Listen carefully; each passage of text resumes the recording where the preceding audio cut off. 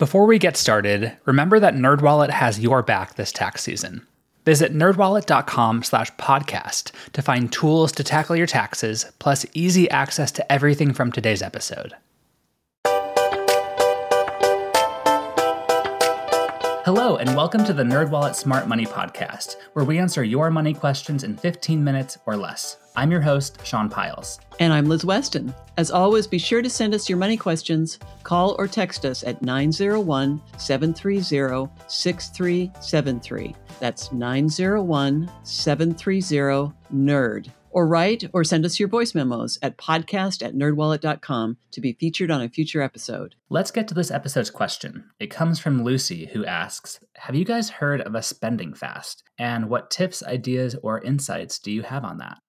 Oh, I love spending fasts. They're amazing. For those who aren't familiar, a spending fast is kind of like a diet for your budget or like Whole30 for your budget. You cut out spending on everything but the essentials like housing, debt payments, gas for your car, everything you need to be a functional person in your day-to-day life. But the new clothes, happy hour, extravagant international travel, cut all of that out. I did one this past January, actually, so this is really top of mind for me, and it wasn't easy because I love to buy things that I don't need, and I'll admit I maybe wasn't perfect at it, but it really did help put my spending in perspective, and I saved a couple $100s just by cutting out things like clothes and going out to eat. Yeah, I do mine in February because that's the shortest month, and I'm kind of lazy.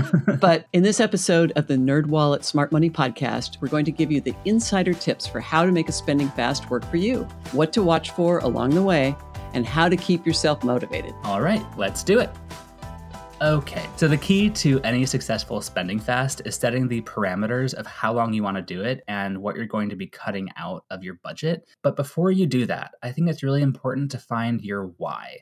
Are you doing a spending fast because you want to pay off your debt and have some extra money to do that?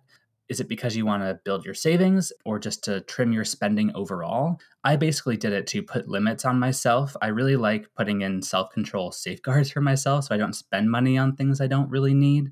And going back to the why when I was doing my spending fast of thinking, okay, how can I trim my own spending and really only focus on the essentials? Helped put what I was doing into perspective and put it into my bigger financial goals, which for me is just saving more money. Yeah. I get into this spending groove over Christmas, and it's easy to just keep going. So I use my spending fast to break that habit. I also like taking a closer look at where our money is actually going. If you show me where somebody's spending money, I can show you where their values are. And I want our values to be things like travel and spending time together, not buying yet another coffee cup or something plastic that's going to break in a few months. Yeah, I apparently value all sorts of shiny plastic things because my house is full of them. But it is so easy to just keep swiping and swiping. It kind of becomes a muscle memory because, okay, you see something, you want it, you buy it. You know, it's this cycle of kind of impulsively shopping. So spending fast can be a really nice reality check and help you break that habit. So Lucy, really think about what you're hoping to get out of the spending fast and why you want to do it. And once you have that in check, then you can set the parameters for how long you want to do the spending fast. Do you want to do it for a weekend, for a month, for a year? A year is a long time. It is. But some people really want to dive into that, especially if they're pursuing those minimalist lifestyles. But then on the other end of the spectrum, a weekend could be a nice way to just dabble and see if it's something that you really want to do or something that you're actually capable of doing.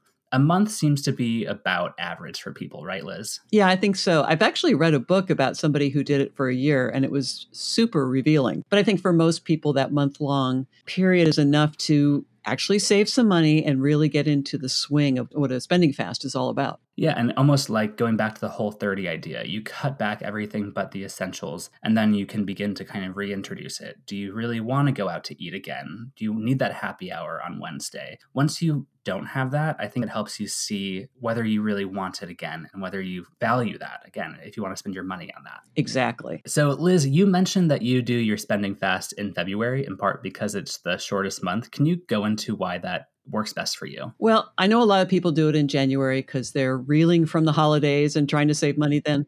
For us, we actually tend to do some travel in January. So I want to do a month where we don't typically have a lot of travel and where there aren't a lot of big upcoming expenses. There's not back to school, there's not spring break, there's not a bunch of other things I need to worry about. So that's one of the reasons that it really helps. So it seems like February just works best for your lifestyle because you've kind of mapped out when you're going to be spending, and February just seems like the time where you have more flexibility to not spend. Exactly. And if you've never done this before, it's important to think about in advance what you are going to keep as your must-haves. What are your needs? What are the things that you are going to spend money on no matter what? You can always carve out exceptions, but it's good to get the ground rules down before you start. One other piece of this is consider paying cash when you can. It's really easy to spend money with plastic. I'm a big fan of plastic for the rewards, for all the benefits that credit cards can give you. But I understand that you do tend to spend more when you've got those. So having the cash in hand can make your spending a little more real. Yeah, that really helped me. And again, it also goes back to making myself be disciplined in this way. And so I like to write out how long I'm going to be doing this for and what my rules are. So I'll break out my needs versus wants. And it's basically like building a budget or a spending plan for your spending fast. You have to know first how much money you have coming in and what your bare necessities are that you have to spend money on, like student loans, rent, all of that stuff. And then after you've done the calculation of what you have coming in, what you need to spend money on, that leftover amount is what you should try to keep as intact as possible. And that will help you make a goal for your spending fast too. At the end of that month or that 2-week period, whatever it may be, how much of that extra money can you retain? One thing I do really think is worth pursuing is looking ahead at purchases you know you'll have to make during the upcoming spending fast so you can give yourself an allowance for that. For example, in January, I had to purchase some seeds for my garden and I just had to get them going this time of year. And I knew I was going to have to purchase it. And it was a bit of a time-sensitive purchase. And so while I technically could consider that a want, it was something I had to do during this period. So I made an allowance for that.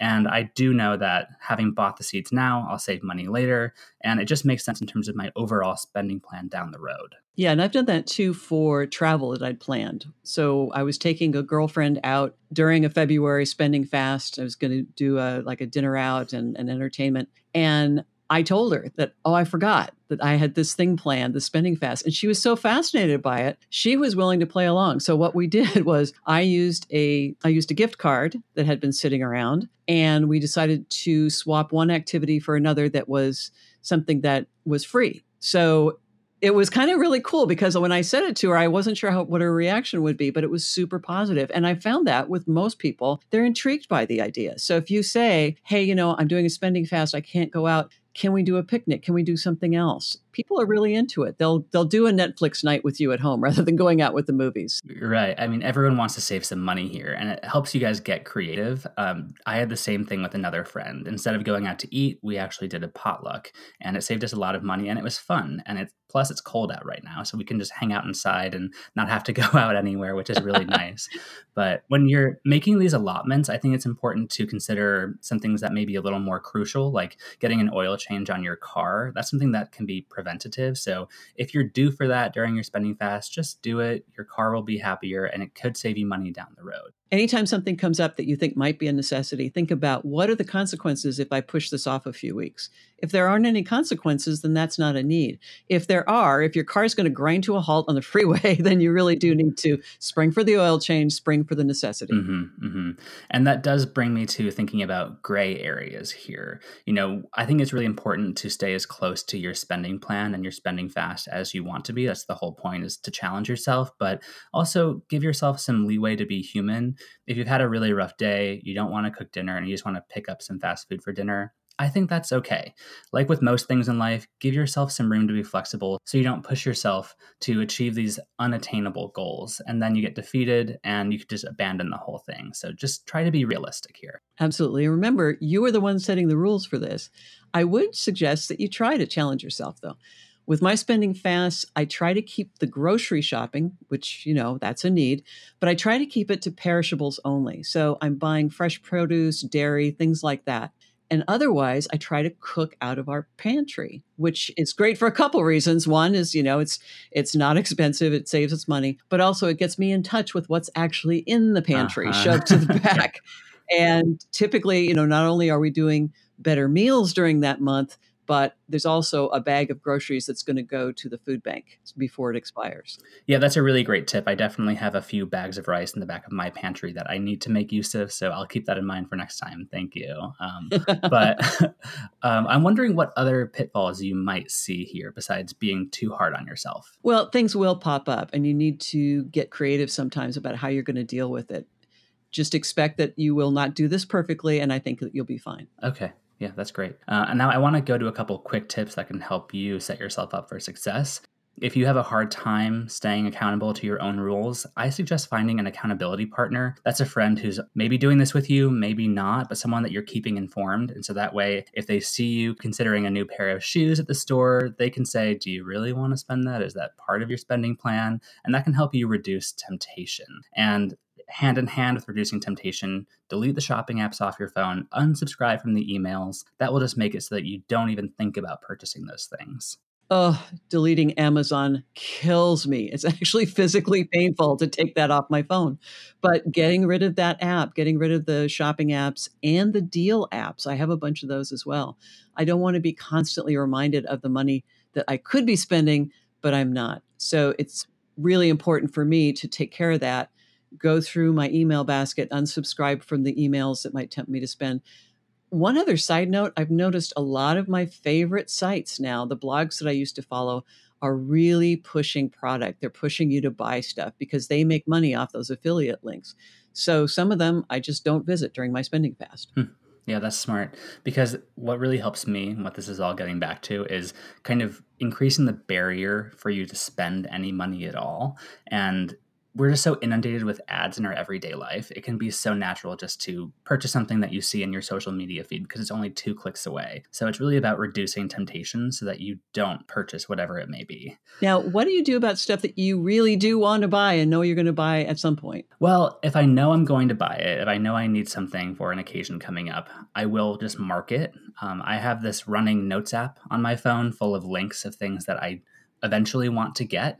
And sometimes it's helpful because I'll just forget about it and I'll find out if I really do need it or not in a couple months when I go back to that notes app to put in another link. And I think that's fine just to tuck it away. And if I do need it, I'll eventually purchase it. But categorizing it, compartmentalizing it helps me keep these things separate. That's a great idea. You're capturing the thought, but you're putting in sort of a cooling period so that in case you change your mind, you haven't spent the money. But if it's still there and you still want to buy it, you can.